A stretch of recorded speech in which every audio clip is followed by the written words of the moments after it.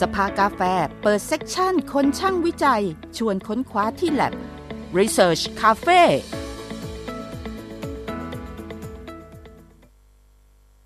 สวัสดีค่ะพบกับรายการสภากาแฟนะคะสภากาแฟสภากาแฟวิจัยคาเฟ่คาอืเฟ่ ม วิสจัยภาวิจัยใช่ไหมอืคะสมภาวิจัยนะคะอืมวันนี้วันที่9 มกราคม 2567ท่านอรุณดาแสงละอองค่ะสวัสดีครับปัญชรวิเชียรศรีครับค่ะนะคะเราคุยเรื่องงานวิจัยแล้วจนเรารู้สึกว่าเราเริ่มเราอะเรารวอืมมคุณถ้ารวมคุณบัญชรด้วยนะเรารู้สึกว่าครับวิจัยอะหลายเรื่องก็นะเราเราเข้าใจมันไม่ได้ยากเกินไปที่จะเข้าทำความเข้าใจอะครับอืแล้วก็มอีกอย่างหนึ่งก็คือว่างานวิจัยหลายๆอย่างเนี่ยถึงแม้ว่าจะไม่ใช่เป็นการวิจัยเพื่อเอามาใช้งานโดยตรงแต่ว่าค่ะคุณค่าของการวิจัยแล้วก็เรียนรู้สิ่งต่างๆเหล่านั้นเนี่ยมันมีประโยชน์ในการนำไปขยายความเป็นส่วนหนึ่งของการพัฒนางานวิจัยหรือว่านวัตกรรมที่มันจะใช้ได้จริงในอนาคตอืซึ่งซึ่งเราก็ม จะได้เห็นตัวความหลากหลายที่อยู่ในงานวิจัยแล้วก็แนวคิดของนักวิจัยความถนัดด้วยเนาะตัวความถนัดของค่ะนักวิจัยด้วยใช่อืมใช่และวันนี้ Research Cafe นะคะเราจะคุยกับนักวิจัยที่ได้รับรางวัลนักวิจัยดีเด่นแห่งชาติซึ่งถือว่าเป็นรางวัลสูงสุดของนักวิจัยไทยแล้วก็งานวิจัยของอาจารย์เนี่ยดิฉันช่วงเนี้ยฟังเรื่องเนี้ยเยอะนะคะพยายามอืทำความมเข้าใจแล้วรู้สึกว่าเข้าใจมากขึ้นครับก็คือเรื่องของไบโอเทคโนโลยีนะคะ อืมซึ่งอืมเมื่อก่อนคืออะไรก็อาจจะงงแต่ว่าตอนนี้ดูเหมือนว่ามันจะเป็นเขาเรียกว่าเป็นเป็นเทรนด์เหมือนกันนะคะแล้วก็ฉันก็เพิ่งฟังมาล่าสุดนะว่าไบโอเทคโนโลครับยีเนี้ยมันไปใช้ประโยชน์เนี่ยได้หลายด้านการเกษตรการแพทย์ว่ากันว่าอนาคตเนี่ยคุณผู้ชมอาจจะมีโทรศัพท์มือถือที่เออเขาเรียกว่าอะไรเคสมันซ่อเป็นไบโอมตัวเองได้เหรอครับอ่ะเป็นเคสมันซ่อมตัวเองได้อือ่ะมันไม่แตกอ่ะมพอเหรอหล่นแล้วแตครับกปุ๊บอ่ะ เขาเรียกว่าวัสดุมันจะมีแบบจุลินทรีย์ที่สามารถจะซ่อมได้อ่ะคุณเออเหรอครับเป็นไงดีไหมครับดูใช่ไหมเป็นนิยายวิทยาศาสตร์เนาะเฮ้ยแต่ว่าสิ่งมันที่เราจะเกิดขึ้นสิ่งที่จริงเราได้ยินในนิยายวิทยาศาสตร์หลายๆอย่างใช่เมื่อ50 ปีก่อนมาเป็นจริงในปัจจุบันก็เยอะครับใช่แล้วเห็นว่าบางอย่างที่เราใช้ที่เราเห็นกันอยู่อ่ะเบื้องหลังอ่ะมันคือไบโอเทคโนโลยีนี่แหละเพียงแต่ว่าครับเราไม่ได้รู้ไอ้ฉากหลังนะคะว่าก่อนจะมาเป็นสิ่งนี้หรือแม้แต่เรื่องของพืชอ่ะที่มีการพัฒนาปรับปรุงพันธุ์อ่ะบางครับอย่างพืชมันมีจุดเด่นหรือลดจุดด้อยอะไรบางอย่างเนี่ยเบื้องหลังมันก็ครับคือไบโอเทคโนโลยีเนี่ยแหละค่ะวันนี้นะคะเราคุยกับนักวิจัยนะคะของมหาวิทยาลัยสงขลานครินทร์ที่ได้รับรางวัลนักวิจัยดีเด่นแห่งชาติคนล่าสุดของมหาวิทยาลัยสงขลานครินทร์กับผลงานด้านเทคโนโลยีชีวภาพและการสร้างมูลค่าด้วยการแปรรูปวัสดุเหลือใช้จากโรงงานมาเป็นน้ำมันไบโอดีเซลนะคะวันนี้เราคุยครับผม กับศาสตราจารย์ดรเบญจมาศเทียนศิลป์จากคณะอุตสาหกรรมเกษตรมหาวิทยาลัยสงขลานครินทร์ค่ะสวัสดีค่ะอาจารย์ค่ะสวัสดีครัค่ะบอาจารย์สวัสดีเบญจมาศค่ะสครับวัสดีค่ะอืมค่ะอืมแสดงเหมือนความยินดีที่คุณอรุณรัตน์พูดกับอาจารย์ค่ะอ๋อใช่ใช่ต้องแสดงความยินดีก่อน ค่ะค่ะ ครับผมเพราะว่าคือเป็นผมว่ามันไม่น่าจะได้จะเป็นเรื่องง่ายเลยเนาะที่อ่จะได้ารับการยอมรับเนาะในแต่ละปีอ่าแต่ละปีเนี่ยเรื่องของการเป็นนักวิจัยดีเด่นแห่งชาติครับแล้วอืมก็อย่างหนึ่งพอหัวข้อเรื่องไบโอเทคโนโลยีโชคดีที่ฉันได้ไปฟังมาก่อนซึ่งก่อนหน้านี้ก็คงครับจะไม่ได้รู้เรื่องอะไรเลยกับเรื่องนี้นะคะอืมฮึแล้วก็ฉันพูดผิดบ้างไหมคะอาจารย์อย่างเช่นว่าอนาคตอาจจะได้ใช้โทรศัพท์มือถือที่แบบตกแล้วมันจะมีใช้แบบซ่อมตัวเอมันซ่อมงได้ตัวเองได้เพราะว่ามันจะใช้จุลินทรีย์มามีบทบาทอะไรอย่างเงี้ยมันเป็นไปได้ไหมคะค่ะที่เป็นไปได้ค่ะเพราะว่าเราเทคโนโลยีที่พัฒนาขึ้นที่ว่าจุลินทรีย์เนี่ยสามารถที่จะแบบสร้างสิ่งต่างๆได้รอบตัวเราค่ะอาจจะมีตัวที่มันสามารถเชื่อมตัวแก้วที่แบบว่าหน้าจออะไรอย่างเงี้ยค่ะเราแค่เอาน้ำลูบหรือเอาอะไรลูบสักนิดนึงเนี่ยให้มันแบบเชื่อมต่อตัวรอยแตกรอยใดเนี่ยคือน่าจะเป็นไปได้เพราะปัจจุบันก็จะมีตัวไบโอคอนกรีตอะค่ะที่เป็นจุลินทรีย์เชื่อมคอนกรีตได้ด้วยอะค่ะอืก็เลยม ได้นะคะในอนาคตค่ะหมายถึงว่าอีกหน่อยนิ้วนิ้วขาดหูฉีกอะไรนี้ก็แบบเอามาต่อแล้วก็แบบมีกาวชีวะอะไรมาต่อนั้นอาจ ได้ไหมฮะ เป็นทำกาวทางชีวภาพอยู่นะคะเช่นแบบว่าเรา รอยแผลเป็นรอยแผลอะไรอย่างเงี้ยค่ะพอเราทาปุ๊บมันก็จะสมานได้สมานอืมเป็นไปได้ถ้างั้นเดี๋ยวเอานิดนึงสำหรับคนที่ไม่มีพื้นฐานเลย ตัวศัพท์ที่คุณอรุณรัตน์พูดถึงตั้งแต่ทีแรกเนี่ยก็คือเรื่องของเอ่มอะไรนะไบโอเทคโนโลยีอะไรคือไบโอเทคโนโลยีครับอาจารย์ค่ะครับจริงๆก็คือเป็นเทคโนโลยีชีวภาพนะคะเป็นเทคโนโลยีที่ได้ประโยชน์จากสิ่งมีชีวิตอะค่ะก็คือครับก็จะมีทั้งพืชสัตว์นะคะจุลินทรีย์นะคะก็คือหรือว่าเราเอาทรัพยากรทางชีวภาพเนี่ยมาใช้ประโยชน์เนี่ยมันก็จะเป็นการเทคโนโลยีต่างๆที่เกี่ยวข้องกับสิ่งมีชีวิตนะคะเราก็จะนับเป็นตัวเทคโนโลยีชีวภาพอะค่ะ อ๋อเอาแบบง่ายๆที่เราใช้กันมานานแสนนานแล้วแต่ว่าเราไม่ได้ใช้คำนี้มาก่อนหรือว่าแบบไทยๆก็ได้มีไหมฮะอะไรที่เป็นไบโอเทคโนโลยีบ้างอาหารหมักอาหารหมักอะค่ะทุกคนอ๋ออาหารหมักต่างๆอย่างเช่นกะปิอย่างเงี้ยค่ะหรือแม้กระทั่งครับปลาน้ำปลานี่ก็มาจากการหมักเลยค่ะมาจากเทคโนโลยีชีวภาพเลยค่ะซีอิ๊วอย่างเงี้ยค่ะก็เช่นเดียวกันนะคะอาหารหมักทั้งหลายที่ใช้จุลินทรีย์เข้าไปเกี่ยวข้องค่ะพวกนั้นคือเทคโนโลยีชีวภาพเลยค่ะนมเปรี้ยวก็ไม่ใช่แน่ๆเลยค่ะอันนี้ค่ะ อ๋อใช้ประโยชน์จากสิ่งมีชีวิตอยู่อะค่ะเราให้มันหมักเปลี่ยนจากสารอาหารหนึ่งไปเป็นสารอาหารหนึ่งที่มันอร่อยกว่าแล้วทำให้มันเก็บได้นานขึ้นอะไรอย่างเงี้ยค่ะแล้วมีประโยชน์กับร่างกายเรามากขึ้นตัวนี้ก็เป็นตัวอย่างของเทคโนโลยีชีวภาพในชีวิตประจำวันเลยค่ะ อืมครับผมค่ะทีนี้ทำไมอาจารย์ถึงสนใจแล้วก็เน้นเรื่องของงานวิจัยที่เกี่ยวข้องกับเรื่องเทคโนโลยีชีวภาพค่ะอาจารย์คะมันเริ่มต้นได้ยังไงคะถ้างั้นต้องเราย้อนกลับไปตั้งแต่ปตรีเลยไหมคะ ได้เลยค่ะดีครับดีครับครับตัวเองเป็นนักเรียนทุนกระทรวงวิทยาศาสตร์นะคะได้รับทุนตั้งแต่ตอนอายุ16อะค่ะก็คือน่าจะม5นะคะแล้วก็ยังไม่รู้เรื่องอะไรเท่าไหร่ค่ะเพียงแต่ว่าตัวเองชอบวิชามีฟิสิกส์เคมีชีวะนะคะคือไม่อยากทิ้งอะไรเลยอะค่ะก็เลยไม่ได้อาจจะไม่ได้เลือกไปทางแพทย์นะคะเพราะว่าคืออยากเรียนฟิสิกส์กับชีวะอยากเรียนฟิสิกส์กับเคมีด้วยอะค่ะแล้วก็เลยชิงทุนนะคะได้ทุนไปเรียนเนี่ยไปในสาขาที่ตัวเองชอบก็คือวิศวกรรมเคมีค่ะ นั่นคือปอืกติมเนี่ยต่อยาวไปจนถึงเอกเลยค่ะแล้วตอนปอโทเอกเนี่ยเขาบอกว่าให้ไปเรียนเทคโนโลยีชีวภาพนั่นหมายความว่าเราต้องรู้ทั้งฟิสิกส์เคมีแล้วก็ชีวะอะค่ะนั่นก็เลยเป็นจุดเริ่มต้นที่ว่าเราเรียนวิศวะเคมีค่ะแล้วเราก็มีพื้นฐานทางด้านเอ่อทางด้านวิศวะค่อนข้างแข็งแรงค่ะแล้วเราก็ไปต่อเป็นชีวภาพคือหมายถึงอาจจะถูกกำหนดมาตั้งแต่ต้นว่าให้เรียนเทคโนโลยีชีวภาพอะค่ะนั่นคือสิ่งที่ทุนกำหนดเอาไว้ค่ะแล้วก็กลับมา เป็นอาจารย์ใช้ทุนอยู่ที่มหาวิทยาลัยสงขลานครินทร์ค่ะคือเหมือนถูกกำหนดมาก่อนแล้วก็พอเราได้เรียนในศาสตร์ทุกศาสตร์ที่เราชอบอะค่ะมันก็เลยทำให้เราแบบต่อยอดแล้วก็ทำงานวิจัยทางด้านเทคโนโลยีชีวภาพต่อเนื่องมาตลอดอะค่ะเพราะมันใช้ทุกศาสตร์ที่ตัวเองเรียนมาค่ะทีนี้ตอวิศวะนตอนนั้นอาจารย์ค่ะตอนที่สมัยเรียนปริญญาตรีเนี่ยตัวงานด้านเทคโนโลยีชีวภาพเนี่ยมันถูกพูดถึงหรือมันอยู่ในตลาดแล้วบ้างหรือยังฮะเพิ่งจะเริ่มนะคะเพราะจริงๆตัวเองอ๋ออยู่มีนะคะแต่ว่าก็จะห้องแลบที่ทำทางด้านเทคโนโลยีชีวภาพนี่น้อยมากค่ะมีแค่2 ห้องแลบแล้วทุกคนก็จะ ครับเพื่อที่จะเข้าห้องแลบนั้นให้ได้อะไรอย่างเงี้ยค่ะแต่ว่าจริงๆก่อนหน้านั้นก็จะมีคณะที่แยกออกมาต่างหากเลยเรียกว่าคณะเทคโนโลยีชีวภาพอยู่แล้วแต่ว่าตัวเองเพิ่งไปอยู่วิศวะเคมีค่ะครับก็เลยอยากเพิ่งเป็นกำลังเริ่มนะคะแต่ว่ามันก็ประมาณเกือบคือ20 กว่าปีแล้วอะค่ะน่าจะอยู่ที่ประมาณ30 ปีแล้วค่ะเพราะเรียนครับจบเมื่อประมาณนะคะ30 ปีได้อืแล้วมค่ะแสดงว่าสมัยนู้นอาจารย์มันก็นิดนึงค่ะไม่ได้ขอเพิ่มชัดเจนเพิ่มเสียงอาจารย์อาจจะต้องพูดดังนิดนึงค่ะเพราะว่าเสียงอาจารย์จะเบากว่านะคะผมเออก็คือว่าในสมัยนู้นเนี่ยก็อาจจะไม่ได้เห็นชัดเจนเท่าไหร่อย่างที่เป็นในปัจจุบันนี้อาจจะยังมองไม่เห็นด้วยซ้ำไปอย่างที่เป็นแต่ว่ามาด้วยความรักใน3 วิชานี้จริงๆที่เป็น3 เกลอของวิทยาศาสตร์ใช่ไหมฮะใช่ค่ะอันนั้นคือจุดเริ่มต้นของการเลือกทุนนี้ไปนะคะเลือกทุนนี้ไปเพื่อไปเรียนต่อใน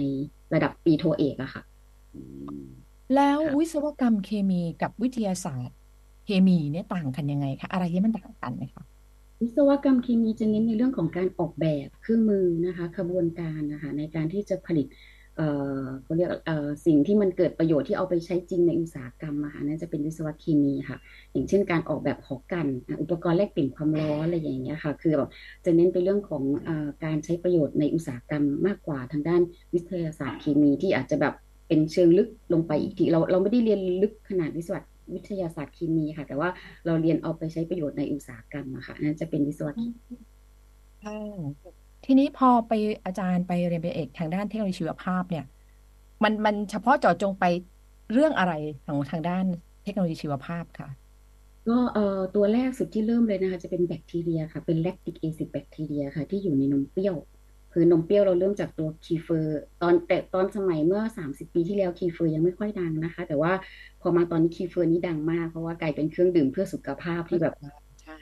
นี่ค่ะดื่มกันมากเลยค่ะก็ณตอนนั้นคือเราเริ่มจากตัวแบคทีเรียก่อนค่ะเป็นจุดเริ่มต้นนะคะที่ว่าเราต้องศึกษาเรื่องเชื้อนะเราต้องเอาจุลินทรีย์เนี่ยมาใช้ประโยชน์เราต้องรู้จักมันว่ามันกินอะไรอะค่ะแล้วมันจะโตดีได้ยังไงมันทำงานยังไงมันผลิตเอนไซม์อะไรบ้างแล้วก็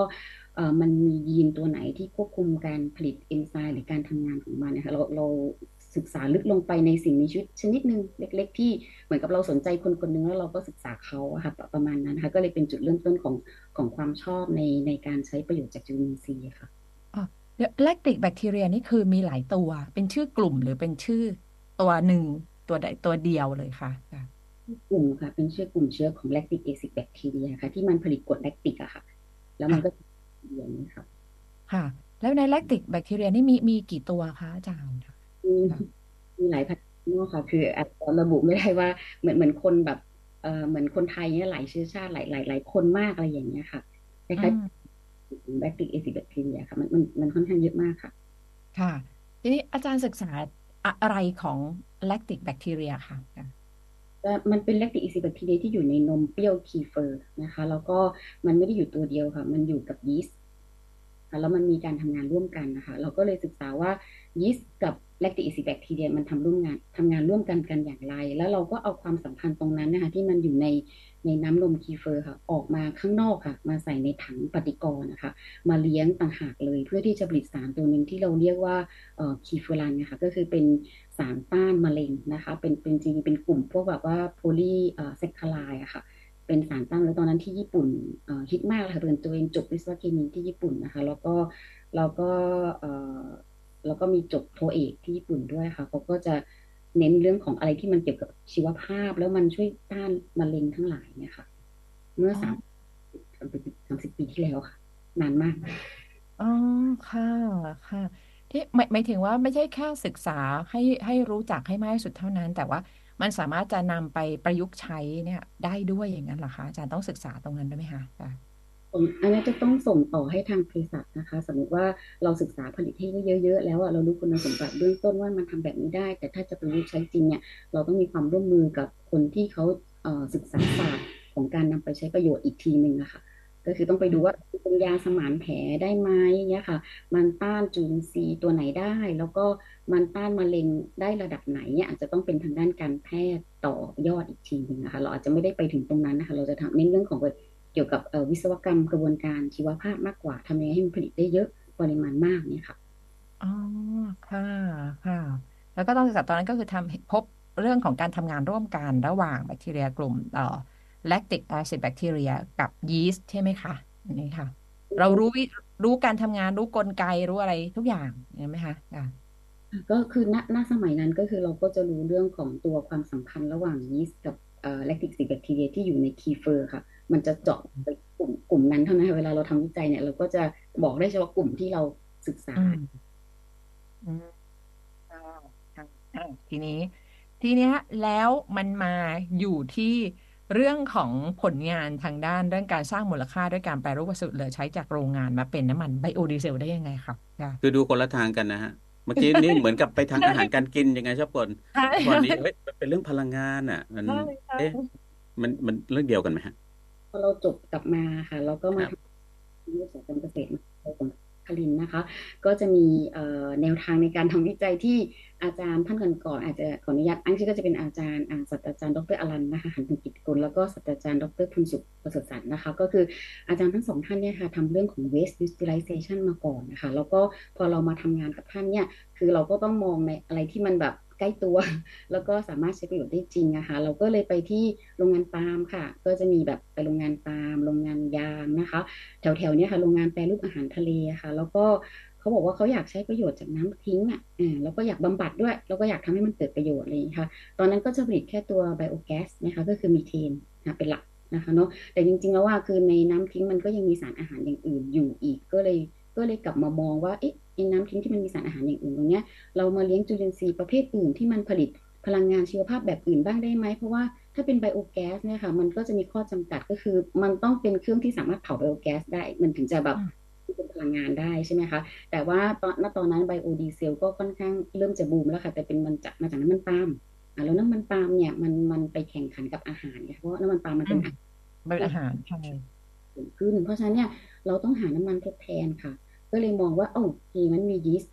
เนี่ยผลิตน้ำมันได้มันสะสมน้ำมันได้แล้วมันสามารถใช้น้ำทิ้งในโรงงานอุตสาหกรรมเพราะงั้นมันโตขึ้นเนี่ยมันก็สะสมน้ำมันได้แล้วมันก็บำบัดน้ำทิ้งไปในตัวได้ด้วยค่ะก็จะเป็นจุดเริ่มต้นเริ่มแรกเลยค่ะที่เริ่มทำก็คือเอาน้ำทิ้งมาเลี้ยงยีสต์ไขมันสูงค่ะแล้วก็มาสกัดน้ำมันแล้วก็มี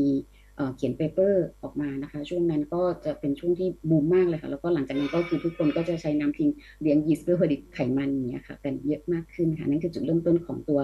น้ำมันจากยีสต์นะคะอันนี้จริงๆเราก็มาเวลาใช่ไหมคะเพราะว่าเมื่อกี้เกิดนะคะแล้วก็พอเป็นน้ำมันจากยีสต์เนี่ยเราก็ใช้บำบัดน้ำทิ้งได้ด้วยนะคะแล้วก็ไดโอดีเซลแต่ว่ามันจะมีวัสดุเศษเหลือของโรงงานปาล์มค่ะที่ยังไม่ได้ใช้ประโยชน์ก็คือตัวเส้นใย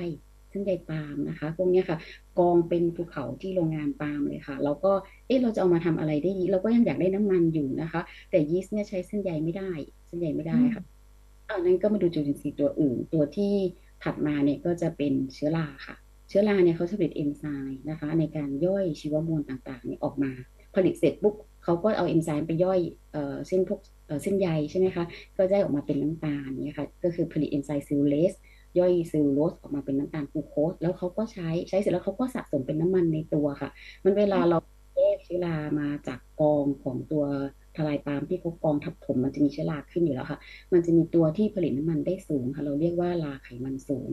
เราก็เลยไป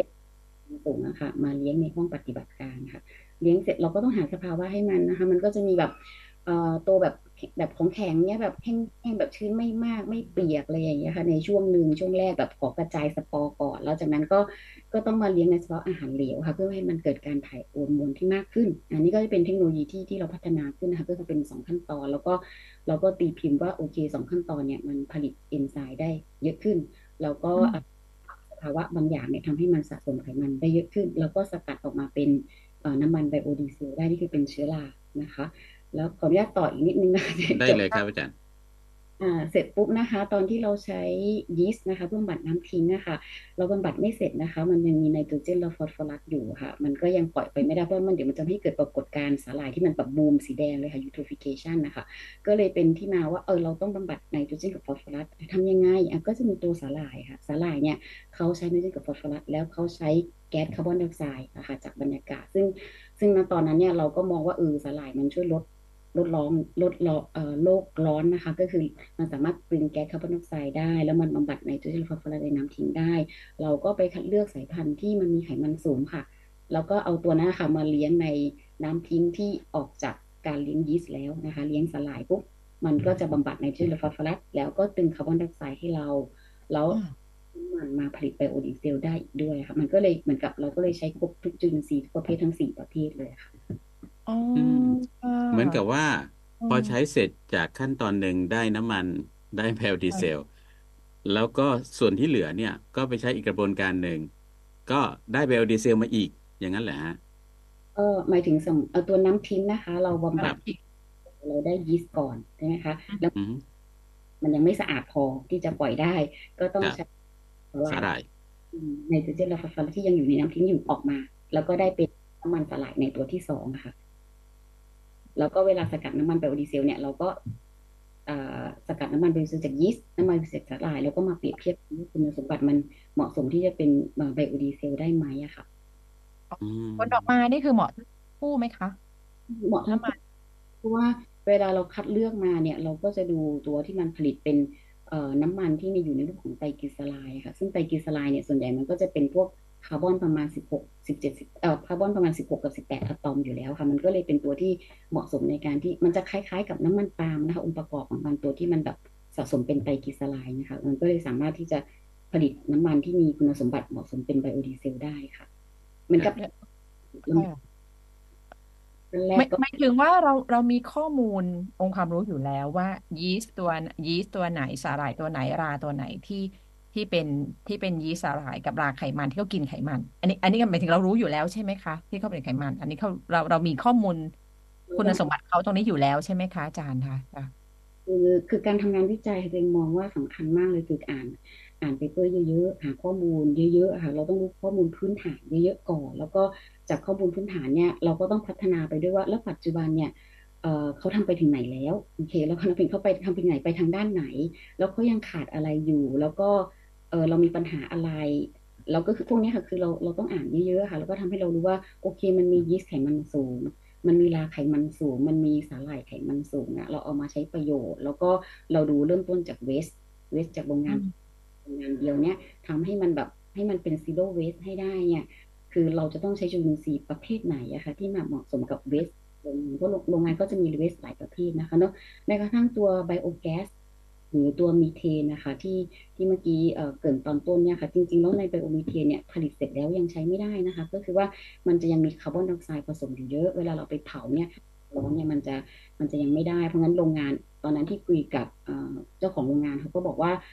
ในไบโอแก๊สของผมเนี่ยมันยังมีคาร์บอนไดออกไซด์อยู่ซึ่งมันต้องไปจับคาร์บอนไดออกไซด์เนี่ยให้ค่ามีเทนมันขึ้นไปมากกว่า190ทำยังไงแล้วก็สาหร่ายเราใช้คาร์บอนไดออกไซด์นะคะก็เลยเอาสาหร่ายเข้าไปจับคาร์บอนไดออกไซด์จับโดยสาหร่ายเอามาสกัดน้ำมันเป็นผลิตเป็นไบโอดีเซลแล้วเราก็จะได้ไบโอแก๊สที่มีค่ามีเทนสูงขึ้นนะคะจากประมาณ40กว่าก็จะขึ้นไปประมาณ90อย่างเงี้ยค่ะอันนั้นก็คือรวมของสิ่งที่เรารู้กับปัญหาในปัจจุบันอย่างเงี้ยค่ะอ๋อค่ะผู้ช่วยวิจัยอาจารย์เป็นจุลินทรีย์ทั้งหมดเลยเนี่ยเป็นลูกรักเลยค่ะอาจารย์เนาะอันนี้เดี๋ยวนะขอทบทวนแยกนิดนึงนะเหมือนกับว่าใช้จัดการกับหลายประเด็นที่เป็นประเด็นที่เราตั้งมาเป็นวิจัยเลยจริงๆคุณอรุณรัตน์ว่าคือเนี้ยก็คือในโรงงานอันนี้แยกนะคะคือน้ำทิ้งเนี่ยนะคะมันมีอันนี้ใช้ยีสต์เนี่ยเขาอะกินอาหารที่เป็นไขมันที่ผสมอยู่ในน้ำทิ้งเลยอันนี้เข้าใจถูกไหมคะอาจารย์ค่ะก็กินพวกสารอาหารอินทรีย์อาจจะไม่จำเป็นต้องเป็นไขมันก็ได้ค่ะแต่เขาจะเปลี่ยนเป็นไขมันอย่างนั้นไหมคะอ๋อแต่ว่ามันยังเหลือเขาเรียกว่าคาร์บอนไดออกไซด์อีกแต่ว่าเราก็ใช้ตัวสาหร่ายซึ่งนะคะเอ่อเขาได้ใช้ประโยชน์คาร์บอนไดออกไซด์แล้วก็เราสามารถจะมาทำสกัดเป็นไบโอดีเซลได้นะคะส่วนที่มันเป็นพวกกากปาล์มอันเนี้ยมันใช้ยีสต์ไม่ได้เพราะยีสต์เขาเปลี่ยนแป้งเป็นน้ำตาลไม่ได้เพราะมันมีเส้นใยอยู่แล้วก็ใช้ราใช่ไหมคะน้ำตาลไม่ได้ค่ะเพราะเขาไม่มีเอนไซม์ตัวที่จะไปย่อยเส้นเราต้องแต่ราเนี่ยมีเอนไซม์ที่ย่อยนะเส้นใยให้กลายเป็นน้ำตาลใช่ไหมคะก็เลยใช้รานะคะ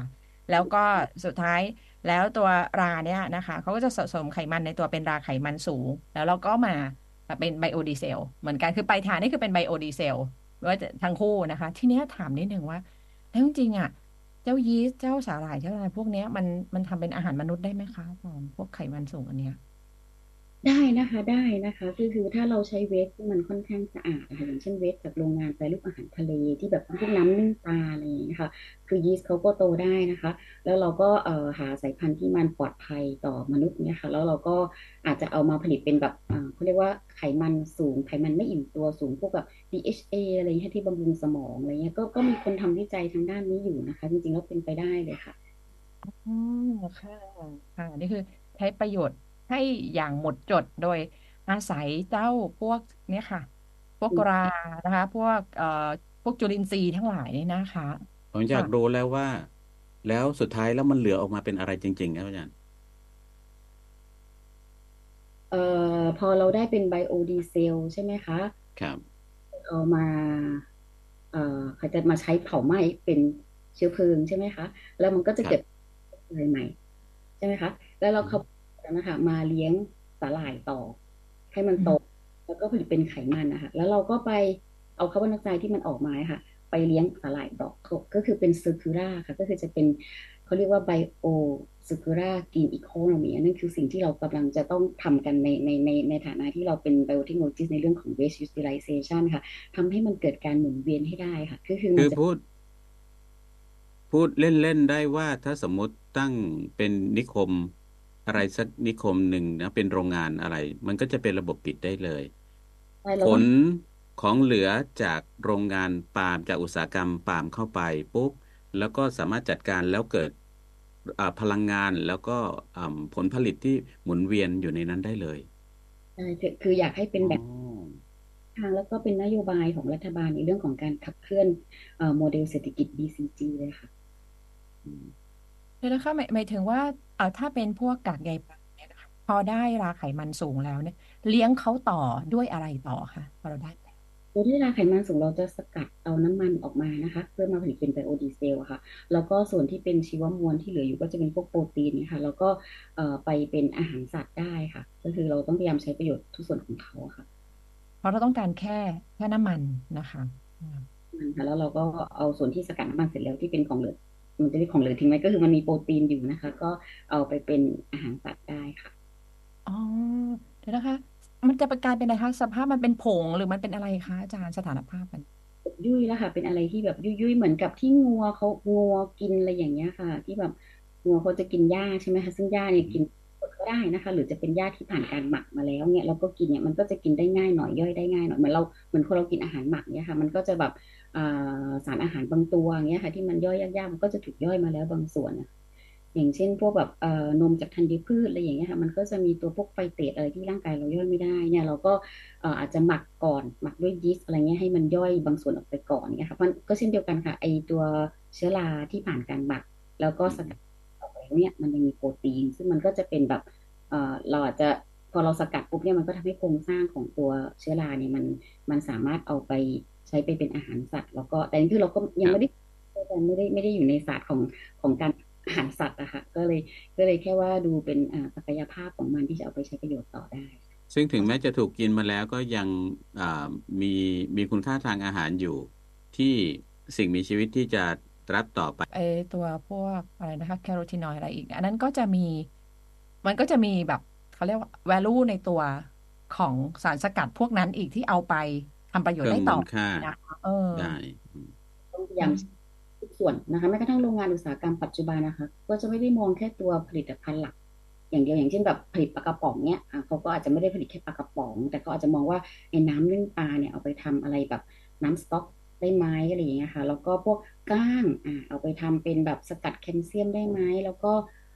มีแบบหนังปลาไปสกัดคอลลาเจนอะไรเงี้ยค่ะลำไส้เอาไปสกัดพวกแบบโปรตีนอะไรอย่างเงี้ยค่ะคือแบบเราต้องพยายามใช้เปเปอร์ค่อนข้างเยอะนะคะแล้วก็คนที่ทำจริงๆเนี่ยอาจจะไม่ได้เป็นแบบอาจารย์ลงไปนั่งจับอุปกรณ์แลบทำแต่จะเป็นนักศึกษาปโทเอกที่เข้ามาในแต่ละปีอะค่ะนั่นหมายความว่าเราจะต้องสอนเขารุ่นต่อรุ่นคือสอนจบไปรุ่นหนึ่งออกไปทำงานแล้วก็รุ่นใหม่เข้ามาคือเราต้องมีกระบวนการวนลูปของการสอนคนให้แบบให้เขาสามารถทำงานวิจัยได้ด้วยตัวของเขาเองแล้วได้ผลงานออกมาเนี่ยค่ะแต่ว่าก็ยังเป็นไม่ได้มันยังต้องทำอีกประมาณแบบ3-4แบบก็เลยคิดว่า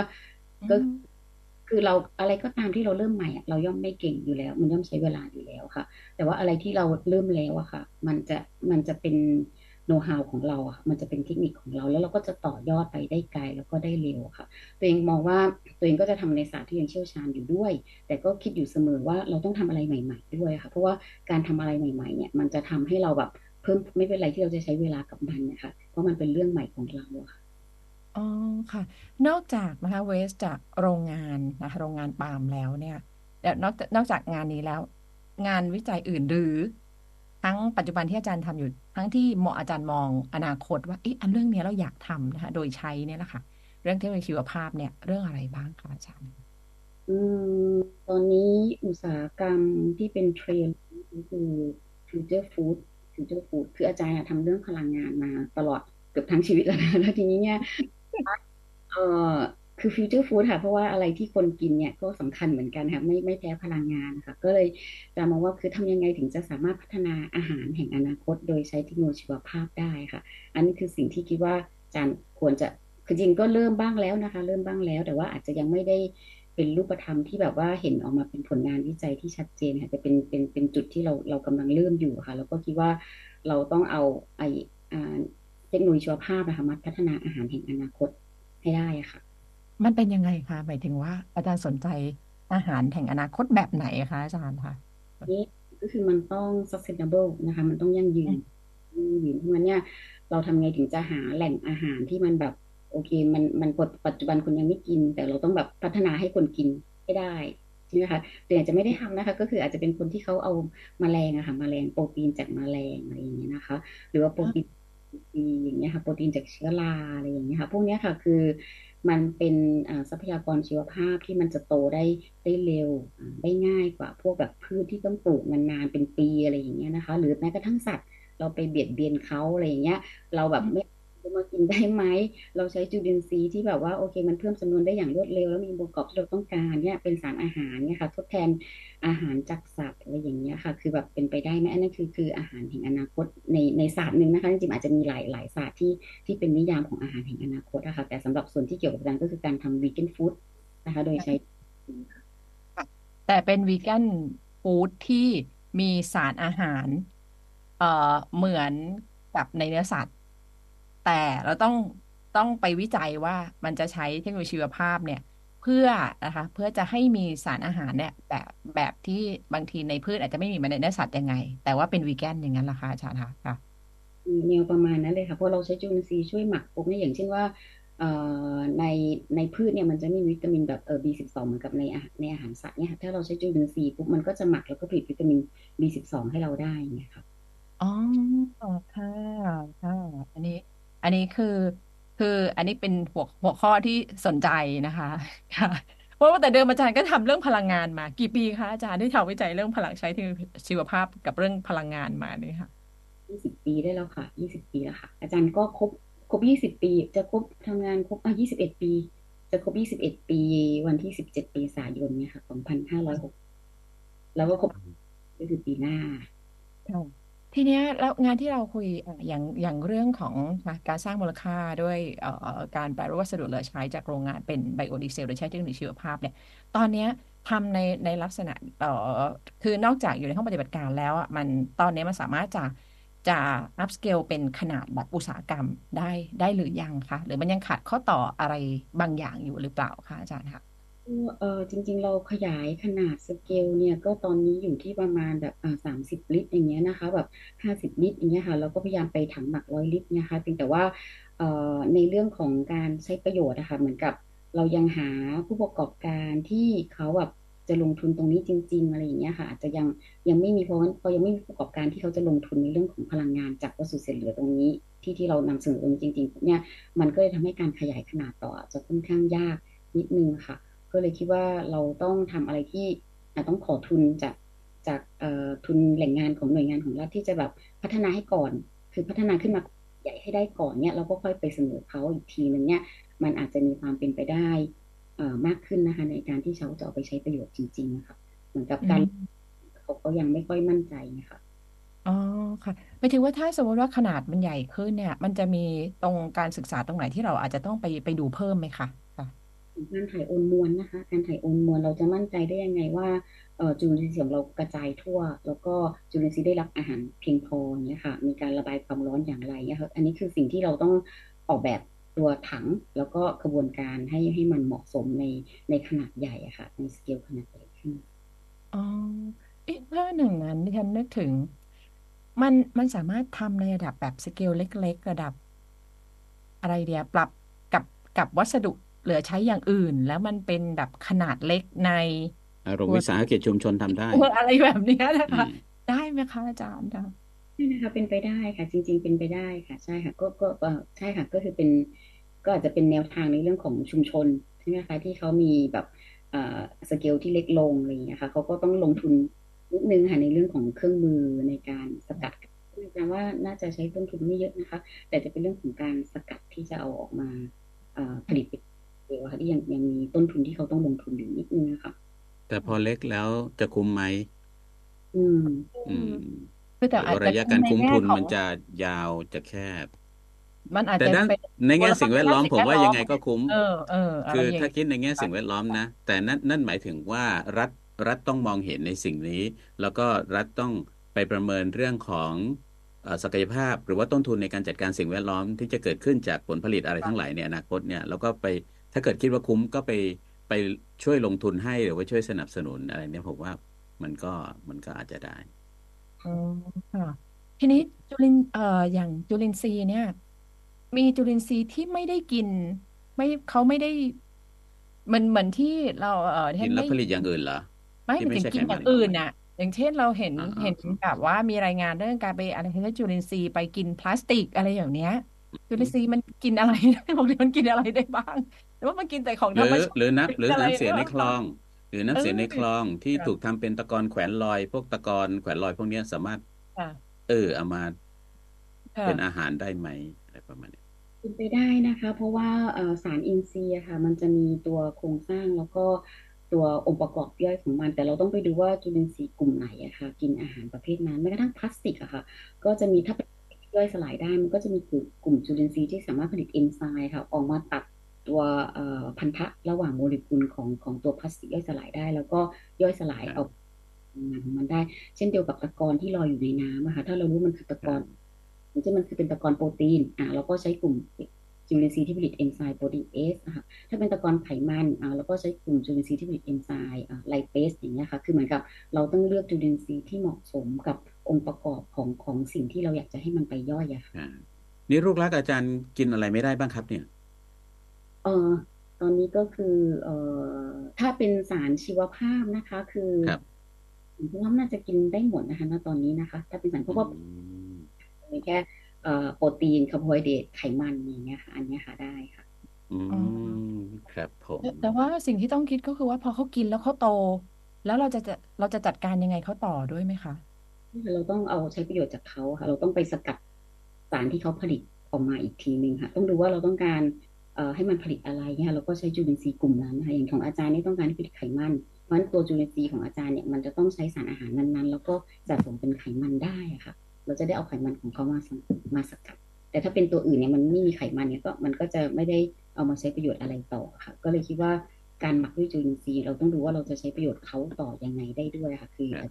ไม่อย่างเดียว แบบนี้นี่มันจะมีความน่ากลัวประเภทที่ว่าพอผลิตขึ้นมาแล้วเขาเพิ่มจำนวนมากขึ้นแล้วเราควบคุมไม่ได้หลุดออกในธรรมชาติแล้วจะอย่างงู้นอย่างเงี้ยมันเป็นอย่างนั้นไหม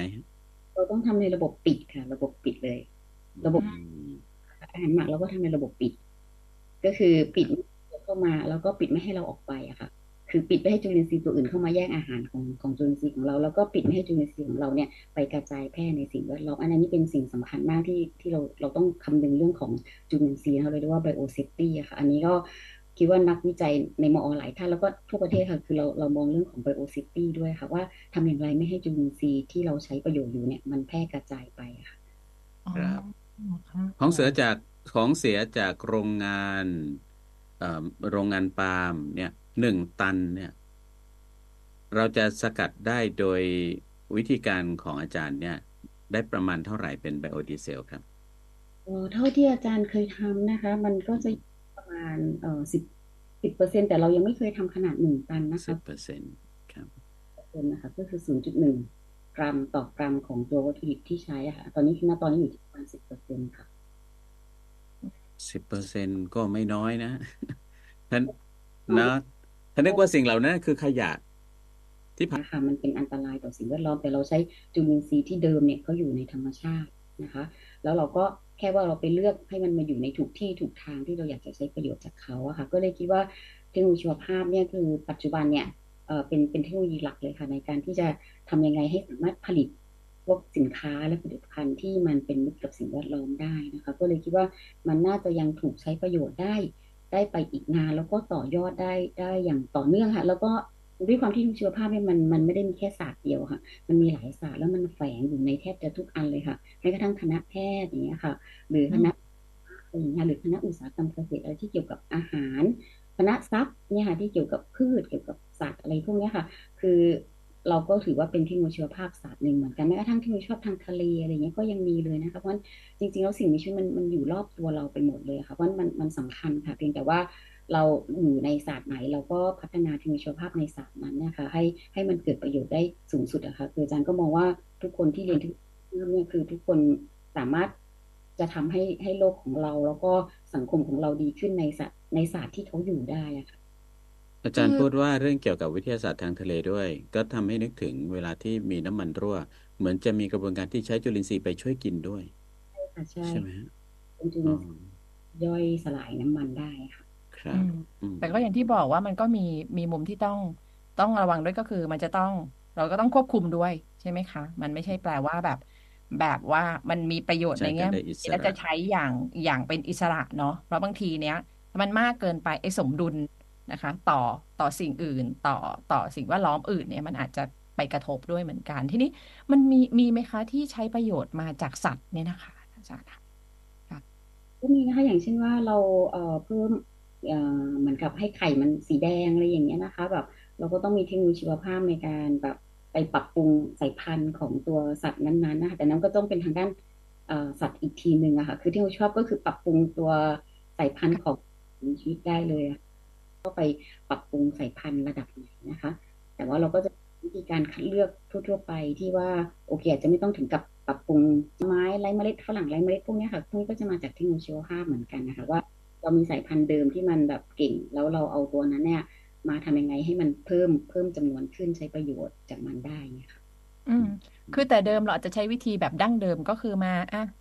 ผสมพันธุ์กันแล้วก็รอให้มันนะคะเกิดรุ่นโน้นรุ่นนี้แต่ปัจจุบันเนี่ยคือมันไม่ต้องอาศัยระยะเวลานานขนาดนั้นใช่ไหมคะอาจารย์ค่ะก็คือเป็นไปได้ที่เราจะดูลงลึกลงไปในระดับเซลล์ระดับยีนอะไรอย่างเงี้ยค่ะก็อาจอืมจะเร็วขึ้นแต่ก็ยังคงเป็นวิธีที่ปลอดภัยแล้วก็ได้รับการยอมรับว่าเป็นวิธีการทางธรรมชาตินะครับก็คือเป็นเรื่องของการคัดสรรเพียงแต่ว่าเราเลือกค่ะไอ้ตัวที่ใช่มาขค่ะยายหรือว่ามาค่ะทำให้เขาเก่งขึ้นอะไรเป็นไปได้ประมาณนั้นคือมันก็จะก้ำกึ่งนิดนึงคืออืมตัดต่อยีนนะคะเนาะแต่ว่า ครับให้มันแบบจริงๆไอ้เรื่องของการตัดต่อยีนมันก็มีขั้นตอนย่อยๆของมันอีกทีนึงนะคะมันไม่ต้องแบบไปยีนขนาดนั้นเนี่ยค่ะแบบเอา2 เซลล์มาสกัดบางส่วนหรือให้มันแบบมาอยู่ด้วยกันอะไรเงี้ยบวกเขาเรียกควบคุมสภาวะต่างๆเนี่ยมันก็เกิดการพัฒนาของตัวมันเองได้เหมือนกันนะคะมันมีระดับของการครับก็คือค่ะธรรมชาติไปจนถึงแบบตัดต่อแบบเยอะมากอะไรเงี้ยค่ะแล้วก็ดูครับกลุ่มทางนะคะที่คิดว่ามันจะไม่กระทบเชิงลบในอนาคตที่เราขั้นต่อไปขอแต่งงานวิจัยมันเป็นอย่างนี้ไงชุดนี้ของแต่มันครับเป็นอย่างนี้ก็คือมันเป็นสิ่งใหม่ไงของบางอย่างมันต้องเก็บข้อมูลระยะยาวใช่ไหมคะอย่างเช่นพวกอาหารเนี่ยมันก็ต้องดูระยะยาวถึงเวลาที่ตัวเองต้องเอาจากหิ้งไปสู่ห้างให้ได้อะค่ะนี่คือสิ่งที่แล้วก็รับของเหลือเหล่านี้แหละมาสร้างเป็นโรงงานผลิตเชื้อเพลิงหรือว่าผลิตพลังงานแทนอืมอืมค่ะมี2 แบบได้เลยค่ะ2 แบบก็คือครับเองโรงงานเองเนี่ยค่ะอาจจะลงทุนเรื่องเครื่องมือเรื่องการสกัดแต่ว่าคือเดี๋ยวนี้โรงงานต้องเขียนแผนธุรกิจนะอันนี้ก็เป็นอีกอันที่ไปนะอย่างเราที่แบบเราไม่ได้เคยเขียนแผนธุรกิจมาก่อนเนี่ยค่ะอันก็ต้องว่าเอ๊ะต้นทุนเท่าไหร่เนี่ยเราถังเราเท่าไหร่แล้ว operation cost ทั้งหลายเนี่ยคือเท่าไหร่แล้วก็งบลงทุนเท่าไหร่นี่คือเป็นแผนธุรกิจที่นักวิจัยต้องไปอบรมกันนะอะไรเงี้ยตัวเองก็พยายามไปอบรมอยู่นะคะก็ตรงนั้นค่ะก็เลยต้องเขียนแผนธุรกิจออกมาให้ได้ก่อนค่ะแล้วเวลาไปเสนอโรงงานเนี่ยเขาถึงจะมองว่าเอ้ยมันเกิดประโยชน์มันเกิดเขาเรียกเกิดมูลค่าเราไหมในการที่เขาจะลงทุนเท่านี้แล้วก็อีกกี่ปีถึงจะคืนทุน3 ปี5 ปี10 ปีเงี้ยค่ะตรงเนี้ยคือเราอาจจะต้องเก่งในเรื่องของแผนธุรกิจที่จะไปเสนอโรงงานด้วยเพราะว่าโรงงานเขารู้ว่าคุณมาทำอะไรเกี่ยวกับชีวภาพเนี่ยใช่ไหมคะแล้วเขารู้ครับเท่าไหร่อันนี้คือสิ่งที่ตัวเองจะต้องทำก็คือเขียนแผนธุรกิจแล้วก็ไปเสนอให้เขาเห็นว่ามันเป็นไปได้สำหรับโรงงานที่เขามีวัตถุดิบอยู่แล้วจะใช้ครับแล้วก็โรงงานที่คุณบัญชรว่าก็คือจะเป็นโรงงานที่เขาซื้อวัตถุดิบซื้อใช่หรือว่าเขาแบบกำจัดของเสียซึ่งตอนที่เขากำจัดของเสียจริงๆเขาได้เงินนะคะเนาะเขาได้อืมเงินใช่ใช่ใช่แล้วอย่างหนึ่งคือถ้าสมมติตอนเนี้ยจะเห็นว่าทั้งโลกเลยแม้แต่นโยบายไทยก็ประมาณเชิงนโยบายก็ต้องสนับสนุนให้มันเป็นทางเดินในเส้นทางนี้ผู้ประกอบการสมมติเขามีโปรดักต์เนี่ยเขาทำเรื่องนี้เขาก็สามารถจะมีตราที่ผลิตภัณฑ์เขาได้ไหมนะคะเวลาส่งออกบอกว่าอ้าวผลิตภัณฑ์ของฉันเนี่ยมันคือ circular economy นะมันไม่มีอะไรที่เป็น waste ออกสู่แบบสิ่งแวดล้อมเลยฉันครับทำครบทุกอย่างเนี้ย มันก็จะมีเครื่องหมายเพื่อจะบอกผู้บริโภคพวกทุกวันนี้เขาก็เลือกนะคเขาก็รับสนับสนุนนะคะใช่ไหมคะผลิตภัณฑ์ของแยกขยะให้ได้ก่อนอืมนะอืมคือขยะที่มันเป็นแบบขยะอินทรีย์ทั้งหลายเนี่ยค่ะคือจุลิครับนทรีย์ประโยชน์ได้นะคะเพราะฉะนั้นถ้าเรามีแบบคล้ายๆว่ารณรงค์ในเรื่องของการแยกขยะที่มันอ่า จุลินทรีย์ใช้ได้แยกออกมาปุ๊บมันน่าจะลดปริมาณของขยะได้นะคะแล้วก็เพราะว่าขยะที่เอาไปเผาค่ะบางทีมันอาจจะมีแบบบางอย่างที่จุลินทรีย์ใช้ได้ก็อาจจะต้องแยกออกมาเพื่อเอาไปจัดการด้วยแนวทางด้านเทคโนโลยีชีวภาพที่มันเป็นมิตรกับสิ่งแวดล้อมมากกว่าสำหรับขยะอันอื่นๆที่จุลินทรีย์ใช้ไม่ได้เนี่ยมันอาจจะต้องไปปรับสภาพ ก่อนไหมปรับสภาพก่อนแล้วค่อยมาให้จุลินทรีย์ใช้นี่มันก็เป็นไปได้ในทางนอกจากใช้ไม่ได้จริงๆแล้วเนี่ยก็คือมันก็ต้องไปดูว่าแล้วมันเอาไปทำเป็นอัพไซเคิลหมายถึงว่าได้ดียิ่งขึ้นในเรื่องของการจัดการขยะใช่ค่ะว่าเราต้องแก้ปัญหาที่ต้นทางด้วยอะค่ะแล้วพอปลายทางเนี่ยมันก็ต้องไปแยกแยะอีกทีนึงว่าอะไรที่มันเผาได้แล้วมันเผาไม่ได้เนี่ยค่ะอะไรที่มันเผาได้แล้วมันไม่เกิดมลพิษเนี่ยคืออาจารย์ว่าถ้าเราพิสูจน์ได้เนี่ยมันก็น่าจะเอ่ผลิตกระแสไฟฟ้าจากขยะที่เผาได้แต่อะไรที่มันเผาแล้วมันเกิดมลพิษเนี่ยเราต้องมีกระบวนปรับสภาพหรือจัดการก่อนที่จะเอาไปเผาไหมคืออาจารย์คิดว่ามันน่าจะมีหน่วยเขาเรียกนักวิจัยหรือในส่วนอื่นๆที่เกี่ยวข้องอีกทีนึงนะคะเพราะว่าถ้าเป็นทางด้านนี้เนี่ยตัวเองก็คิดว่าอาจจะแบบมองในเรื่องของอาหารที่จุลินทรีย์ใช้ได้แยกออกมาหมักผลิตเป็นพลังงานอาจจะเป็นแบบเราเบิร์แก๊สไปผลิตกระแสไฟฟ้าอย่างเงี้ยอันนี้อาจจะเป็นสิ่งไบโอเทคโนโลยีเนี่ยคือสามารถทำได้แล้วถ้าแยกมันออกมาได้จริงๆเนี่ยคือแม้แต่เรื่องของการใช้จุลินทรีย์เข้าไปช่วยเนี่ยมันก็จะได้จัดหมวดให้ได้ถูกต้องไงประเภทที่เป็นสารอินทรีย์ก็ให้จุลินทรีย์ที่ถนัดจะกินสารอินทรีย์ไปส่วนพลาสติกก็อาจจะมีจุลินทรีย์กลุ่มที่สามารถกินพลาสติกได้มันก็จะได้จัดการได้ตรงกับประเด็นแต่มันก็ต้องเริ่มต้นที่แยกขยะซึ่งจะต้องกำหนดวัตถุประสงค์ชัดเจนว่าแยกไปเพื่ออะไรเราก็ทำมันให้ได้นะครับค่ะซึ่งเดี๋ยวโอกาสหน้าอาจารย์บอกว่าจะทำฟิวเจอร์ฟู้ดนะคะอาจารย์ทำเมื่อไหร่เนี่ยเดี๋ยวชวนมาคุยอีกนะคะเพราะเรื่องเทคโนโลยีชีวภาพเนี่ยมันเกี่ยวข้องทั้งเรื่องพลังงานเรื่องอาหารเรื่องทางการแพทย์เรื่องสุขภาพเรื่องของวัสดุอย่างที่อาจารย์บอกนะคะเรื่องคอนกรีตแบบคอนกรีตซ่อมแซมตัวเองอ่ะจะเป็นงานวิจัยของต่างประเทศแน่นอนแล้วแต่ตอนนี้เรามีนักวิจัยไทยที่มาทดลองทำด้วยนะคะอย่างเงี้ยนะคะแย้มๆหน่อยได้ไหมฟิวเจอร์ฟู้ดพอเป็นอะไรเป็นฟู้ดแล้วผมสนใจวันนี้ผมคล้ายจุลินทรีย์ของอาจารย์เลยนะอาจารย์นี่คล้ายทางแพลนเบสนะคะผมนี่คล้ายจุลินทรีย์ของอาจารย์เลยนะคือกินอะไรแล้วก็กลายเป็นไขมันหมดคุณคือราไขมันสูงหรือคุณจะเป็นยีสต์ไขมันสูงคุณบัญชรนะคะเอาละค่ะวันนี้นะคะแสดงความยินดีกับอาจารย์ด้วยนะคะถือเป็นรางวัลสูงสุดของนักวิจัยไทยเลยนะคะรางวัลนักวิจัยดีเด่นแห่งชาตินะคะวันนี้ต้องขอบคุณศาสตราจารย์ดร.เบญจมาศ เชียนศิลป์นะคะอาจารย์ประจำคณะอุตสาหกรรมเกษตรมหาวิทยาลัยสงขลานครินทร์ค่ะก็ปิดสภากาแฟนะคะ Research Cafe ค่ะขอบคุณมากค่ะขอบคุณมากครับสวัสดีครับครบเครื่องทุกเรื่องราวทุกกระทู้ที่อยู่ในความสนใจนำสู่สมาชิกในสภากาแฟ